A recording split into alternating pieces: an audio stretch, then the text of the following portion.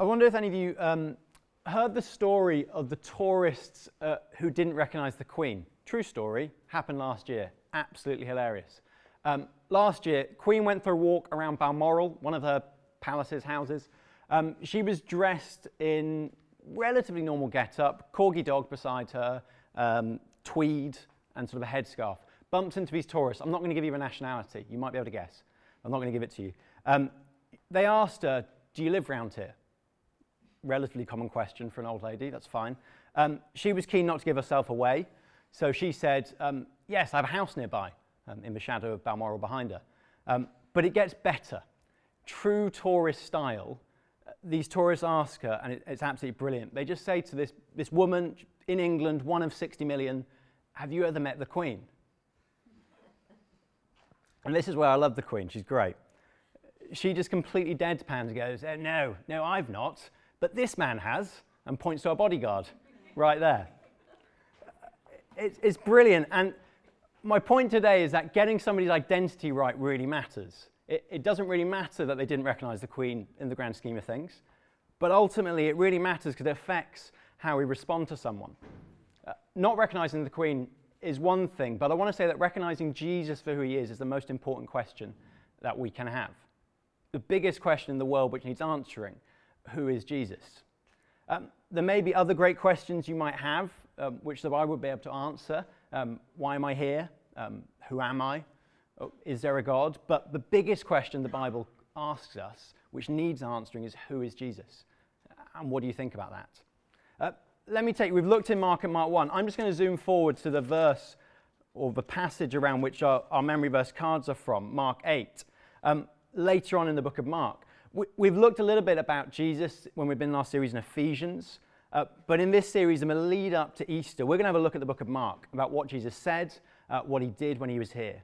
And by this stage at Mark 8, the 8th chapter of this book, he's done quite a lot, and he said quite a lot, and he then asked his disciples, 12 men who he'd called to follow him, to spend time with him, people who know him best. He asked them in Mark 8:27, he says, who do people say I am?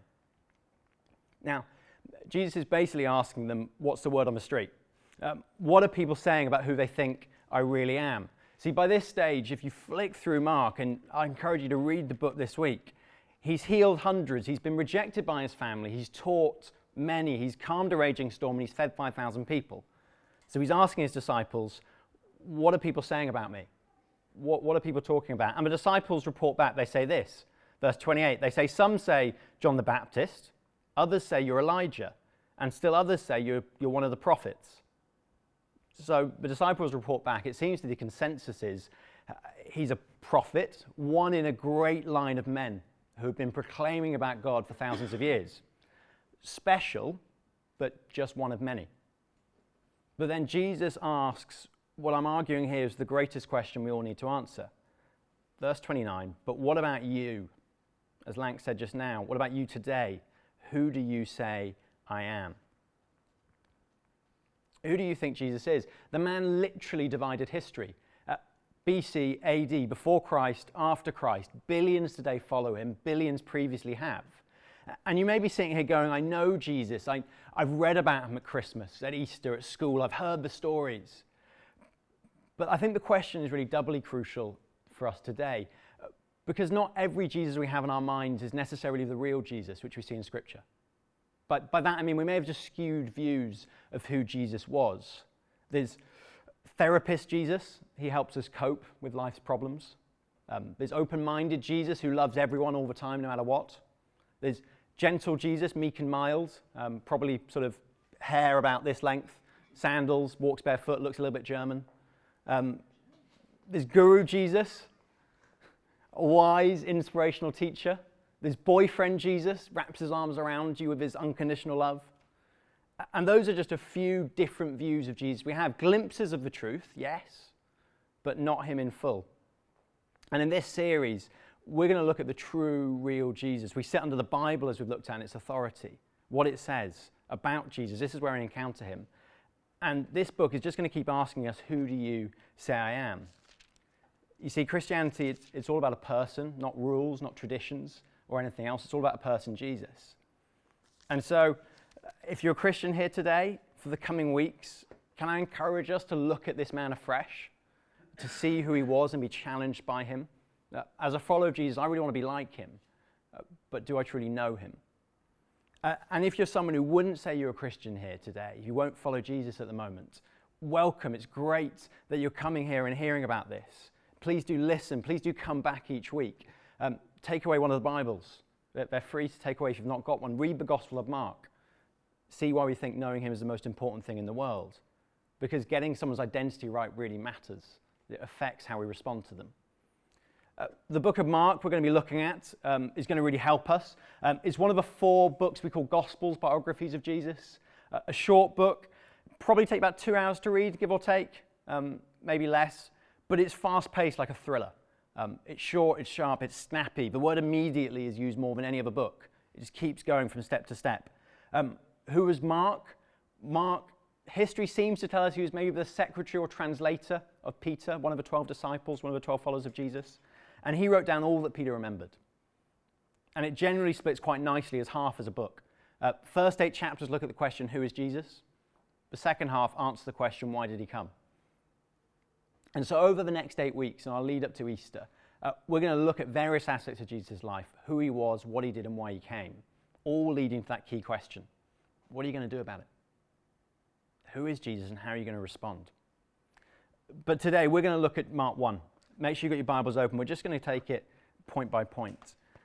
Right at the start of the book, and I'm really sorry, it is a spoiler alert. Mark 8, Jesus has gone, who do you say I am? Mark 1, Mark says, this is who he is. This is who he says from the evidence is who he is. So it is a spoiler alert.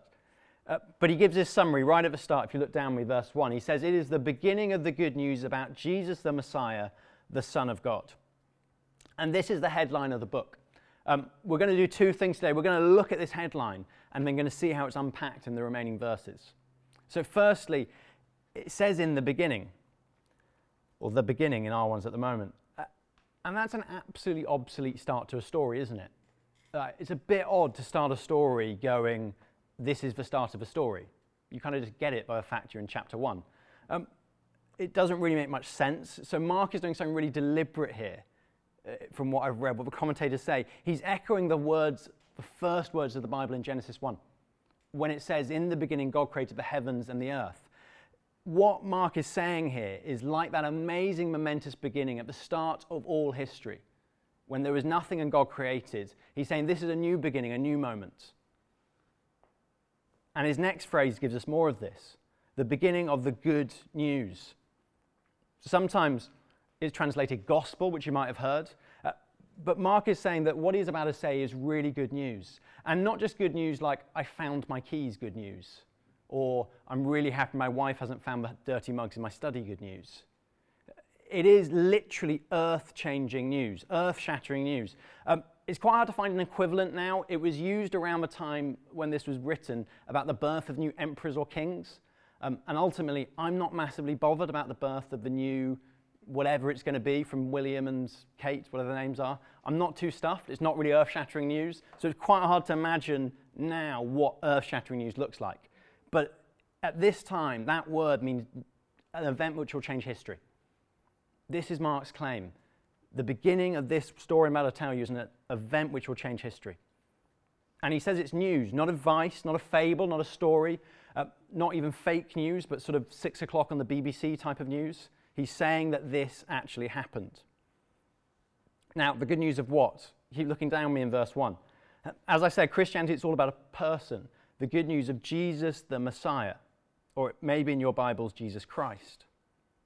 Now, Jesus Christ, you're more likely to hear as a swear word in the pub than as a title that it is. And in the UK, names don't really mean anything. My sister, before she was married, was called Alexandra Reed, which literally means defender of men with red hair. She tried to claim it as her own. She's a hockey player. She once played in an all-men's team at the back as in defence. But she could hardly claim my parents named her that for a reason. Her name didn't really mean anything. Names mean something different, and we're in different places of the world. In the South Pacific, names mean a lot more. Place names, for example, some of these are brilliant. If you went for a walk around the South Pacific, a day's exploring might lead you up the hill of difficulty. Does what it says on the tin. and you would walk very near the sea cliffs called, very ominously, where Dan fell. So these names, they tell you all you need to know. And so it is with Jesus Christ. For a first century Jew, this would have been mind-blowing, what Mark was claiming here. The name Jesus was pretty common, like it is today in a lot of South America, but this little Jewish boy was called it for a really specific reason. In the Greek form of the name, it's Yeshua, Joshua today, and it means Yahweh saves, the Lord saves. And the angel, when he spoke to Joseph, we see in another gospel, made it really clear to Joseph that he was to be given this name because he, Jesus, will save people from their sins. The Lord saves, that's what Jesus means. And at the coming week, he's going to look at what it means to be saved from our sins. We've seen it in Ephesians. We're dead in our transgressions and sins. Yahweh was the Jewish people's personal name for God. So this name, Yahweh saves, or perhaps God to the rescue nowadays, really reflected his destiny. And Jewish readers at the time would have understood this. And as we read Scripture, we need to know what the original readers, how they would have understood the text. So the name Jesus, relatively normal, a lot of people had at the time, but Christ is not his surname. It's anything but, and this is mind-blowing for a Jewish reader at the time. It's not his surname, but it's a title. It's the Greek translation of the Hebrew word Messiah, as you've probably got in your books. And it means anointed one, not just any anointed one, but the anointed one. It's the title Jews had used for thousands of years to refer to the coming of the promised king, the one who would administer God's rule on earth and rescue Israel from all its oppressors and troubles. Not just a king, but the king. But Mark does not just call Jesus for Christ, he goes further, doesn't he? The good news of Jesus Christ, the Son of God. That's an even more astonishingly bold claim. It goes beyond the understanding at the time of who the Messiah would be. It claims outright divinity. It claims he was God on earth. So, as we look at this summary of what we're about to look at, hopefully it excites you for what we're going to read in the next 8 weeks. But this is the claim of Mark at the start of the book. He's saying this echoes a new beginning, amazingly earth-changing news about this man, Jesus, God to the rescue, the promised king who is God on earth. It's one verse which packs a lot of punch. So as we ask this question, who is Jesus? And as you ask yourself, who do you say he is? Think about this verse which kicks it all off. Now, Mark then goes to unpack this statement a little bit more. He shows a bit more in depth what it meant for Jesus to be the Christ, the Messiah, the Son of God. And in the next 10 verses, he shows us in the early days of his public ministry some evidence for Jesus, this Jewish carpenter, being the promised king. He has helpfully 3 witnesses who confirm this, who confirm he is who Mark is saying he is here. He's got 3 witnesses. He's got the Old Testament, he's got John the Baptist, and he's got God the Father. 3 witnesses who all say Jesus is who Mark says he is. Firstly then, the Old Testament tells us that when Jesus came, God came. It backs up that statement about him being the Son of God. Now, imagine you did actually get to meet the Queen and you recognized her, unlike the tourists from that unnamed country. Imagine there's a knock on the door.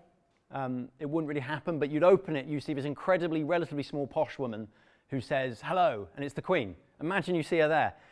Well, you probably can't imagine it because it would never happen. Because when a monarch comes, generally, except in Balmoral Park for some reason, they don't do so unannounced. When a monarch comes, when somebody comes, they do so, they announce it, they tell everyone they're coming. And Jesus did not turn up unannounced. His arrival was promised for centuries beforehand. We see here in verses 2 and 3, 2 prophecies, 2 predictions that were written down in the Old Testament that they had at this time. Isaiah was a prophet who wrote over 700 years before Jesus came, and Malachi was about 500 years before Jesus. And here it says, they wrote God as saying, I will send my messenger ahead of you, who will prepare your way. A voice of one calling in the wilderness, prepare the way for the Lord, make straight paths for him. This says that God would send a messenger ahead to prepare for him to come. And we need to know how much of a bombshell this was from Mark. Again, using the word Lord or Yahweh was incredible. He's saying that this man Jesus, from verse 1, is Yahweh, the personal, holy name of God. It was so holy, and it still is for Jews, that you don't even write it or speak it. I used to live with a practicing Jewish lady, and she literally would not write or say the name God. So holy. And this is what Mark is saying is who this man Jesus is. But he's also saying that a messenger is going to come before him to announce that he is coming, to tell people to prepare the way for him, because God is going to come and rescue them. Make a way for him in your lives. Make it ready for him. In olden times, whenever a royal dignitary would come to your town, they'd build a road if they didn't have one. And depending on whether you're a B-list royal dignitary or an A-list royal dignitary, depending on what sort of road you got. If you were really average, think of, I don't know, Prince Edward's, Princess Eugenie, whatever they are, B-list royal dignitary. They probably, if there was a rock in the way, you'd go around the rock. If it was a mountain, you'd have to go over the mountain. They wouldn't quite go the most direct way. But if it was the king, they would just knock down everything in the way. They'd make a properly straight road and a straight path for them, the quickest way possible, to prepare for them to come. And so this prophecy from the Old Testament is saying someone is coming first to prepare for the coming of God himself. Prepare the way for the Lord. God is stepping in. So that's our first witness, the Old Testament. Secondly, we have John the Baptist. And he's going to tell us that Jesus is powerful enough to actually be the promised Messiah, that he can bring us into a new relationship with God. Have a look down at verse 4. It says, "And so John the Baptist appeared in the wilderness." Now, this just fulfills exactly what Isaiah had said above. "I will send my messenger ahead of you, who will prepare your way, a voice of one calling in the wilderness." So this is John the Baptist. Now, look in verse 6. You may have read it and think this man is just not normal. He's not. It wasn't normal at that time to wear camel's hair, a leather belt round his waist. That may have been relatively normal, but to eat locusts and wild honey was definitely not. What John was doing was he was adopting the style of the Old Testament prophets. And the point is, John is standing at the end of a really long line of expectation throughout the Old Testament of prophetic voices who have been crying out and saying for hundreds and thousands of years, God is coming. God is going to come and rescue you. The Messiah, the Christ, is coming. And John's message is that all that expectation is about to be fulfilled. Jesus is standing at the door, he's standing in the wings, and he's about to come. And so it's time to get ready. Build that straight road. But what is it that Jesus was coming for, does John say? Well, this is John's message. Verse 7 and 8, if you look down. This was his message. "After me comes the one more powerful than I, the straps of whose sandals I am not worthy to stoop down and untie." Just a side point, that's slaves' business. Slaves untied their master's sandals. And John, one of the most amazing prophetic figures in history, someone so great and so powerful, is saying, even he is not worthy to untie the shoes of this person. Even John is not worthy to be his slave. That is who John is saying is coming. And then verse 8, what is this person coming for? John says, "I baptize with water, but he will baptize you with the Holy Spirit." There's so much we could say, but the Holy Spirit is the living and active presence of God. And John is saying that when Jesus comes, he will plunge us not into water, but into the living, active presence of God in our lives. In Ephesians language, we're made alive in Christ. And this is what Jesus came to do. This is the good news. Good news for all of us. This is Jesus Christ, the Son of God. And the two witnesses tell us this. Old Testament scriptures tell us that when Jesus comes, God comes. And then John the Baptist, the last of the prophets, tells us that Jesus is amazingly powerful and will bring us into this new relationship with God. Finally, the third witness, verses 9 to 13. It's the witness of God the Father. And he backs up all that has been said by Mark and by the Old Testament and John, that this Jesus who comes is the Son of God. Now, again, on our royal theme, imagine you've had a massive police escort, if you will, clearing the road ahead. The town crier in the olden days, John the Baptist, going, this amazing person is coming. If you're a Jew reading this now, if you're reading this at this time, it's a little bit like at the end of this royal escort, instead of seeing the giant motorcade and the queen waving out the carriage, whatever it might be, it's a little bit like you see a man riding a rickety bicycle. Because we're expecting Jesus, the Messiah, the Son of God, and yet what we get in verse 9, at that time, Jesus came from Nazareth in Galilee. Now, I don't want to offend anyone by comparing where this was nowadays. I play hockey for Bicester. Our big rivals are Whitney. We don't like Whitney. It's the equivalent of saying, this man Jesus has come from Whitney. A backwater, middle of nowhere. You don't really like it. And the people who would have been reading this would have been going, why on earth is this person come from Nazareth? Utter backwater. This is not an ordinary person. It's not what they would have been expecting. And it's no ordinary baptism. What becomes clear as Jesus comes out of the water is that what John has been saying is true. Verses 10 and 11. As Jesus was coming out of the water, he saw heaven being torn open and the Spirit descending on him like a dove. And a voice came from heaven saying, "You are my Son whom I love. With you I am well pleased." It's extraordinary.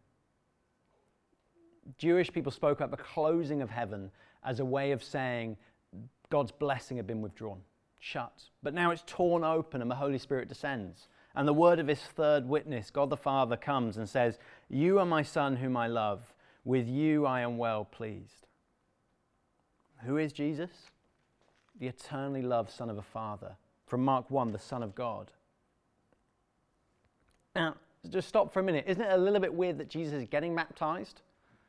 The first thing he does is get baptized by John. Why was John baptizing people? Well, John says, verse 4, he was preaching a baptism of repentance for forgiveness of sins. Now, we said earlier that Jesus means that God is coming to rescue us from our sins, the name Jesus. And this word repentance points us to this. It points us to the fact that repentance is about changing our mind about ourselves and about God. It's stopping running away from God and turning around, running towards him to embrace him in our lives. And this is what John's baptism symbolized. As they got plunged under the water, they were saying they wanted their sins forgiven. This was them preparing the way for the Lord. They want their sins forgiven, their old life, living as if God wasn't there, put to death. But the eternal Son of God, who the Father says here he is well pleased with, has no sins to be washed away. So what is he doing being baptized? Well, this is the amazing thing. He was identifying himself with us, with sinful, broken people like me and like you. He came to stand in our place, to identify with broken humanity. And ultimately, this is what he would do on the cross, what we'll see as we continue to look through Mark. God's words to Jesus here, the ones he declares, "You are my Son whom I love, with you am I well pleased," echo another passage in Isaiah that talks of a suffering servant who would give up his life as a sin offering, who would be numbered with the transgressors, with the sinners. He died on the cross not for our sins, not for his sins, but for our sins, identifying with us completely as he does when he's baptized. And this is what Mark says is good news. This is why he says it's good news. It's earth-shatteringly good news that Jesus, God the rescuer, the Messiah, the anointed King, has come to save us. Right at the start of the book, this is what he's telling us. So, remember our key question at the start? What we said about how getting someone's identity right really matters. How when we truly understand who someone is, it makes all the difference to how we relate to them.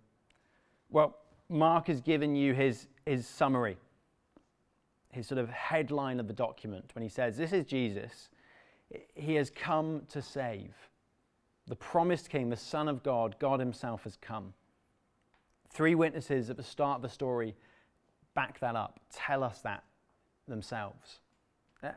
And now for you, I think the question's got to be, who is this man? Who do you say he is? As we go through it over the next 8 weeks or so, ask yourself the question, how would I have responded if I was in the crowd? If I was at his baptism, what on earth would I have thought? Getting someone's identity right really matters. It affects how we respond to them. And as we look at this gospel, we're going to see how different people responded. They always responded in extreme ways. What our culture often does is we just ignore him. That didn't really happen when people encountered Jesus. Some wanted to kill him. Some were really scared of him. Some chose to kneel before him and follow him. And my question is, what about you? If you're just looking in, again, welcome. I encourage you again, look at this man Jesus, this real Jesus. Read this short book as part of this bigger book for yourself. You won't regret it. Do take a Bible. And if you're a follower of Jesus today, this is good news. Let's celebrate this. The fact that God has come to rescue us. Praise him that he chose to identify with us, to offer us his new relationship. And in this series, let's meet him afresh. Let's look at him closely and see Jesus for who he is. Challenge your preconceived notion of him. Why don't you read through the whole of Mark this week? See afresh who he is as well. We're going to get the children back in. We're going to celebrate communion together. We're going to celebrate Jesus is coming and standing our place together. But whilst they come back in, why don't you just chat to the person next to you? Look at these questions on the screen. Should be 2. Who do you think Jesus is? It's a simple question, but just ask the person next to you. And do you think his coming to earth is earth-shattering good news? Getting someone's identity right really matters. It affects how we respond to him. Let me pray, and then we'll have 2 minutes with that. Father, thank you so much that you sent your Son to this earth to rescue us. Lord, we thank you that in Scripture we can see exactly who you are. Help us to see you for who you are and take away our ideas which are not of you. Help us to follow you and to know you. And we thank you and praise you so much again for coming in our place. Amen.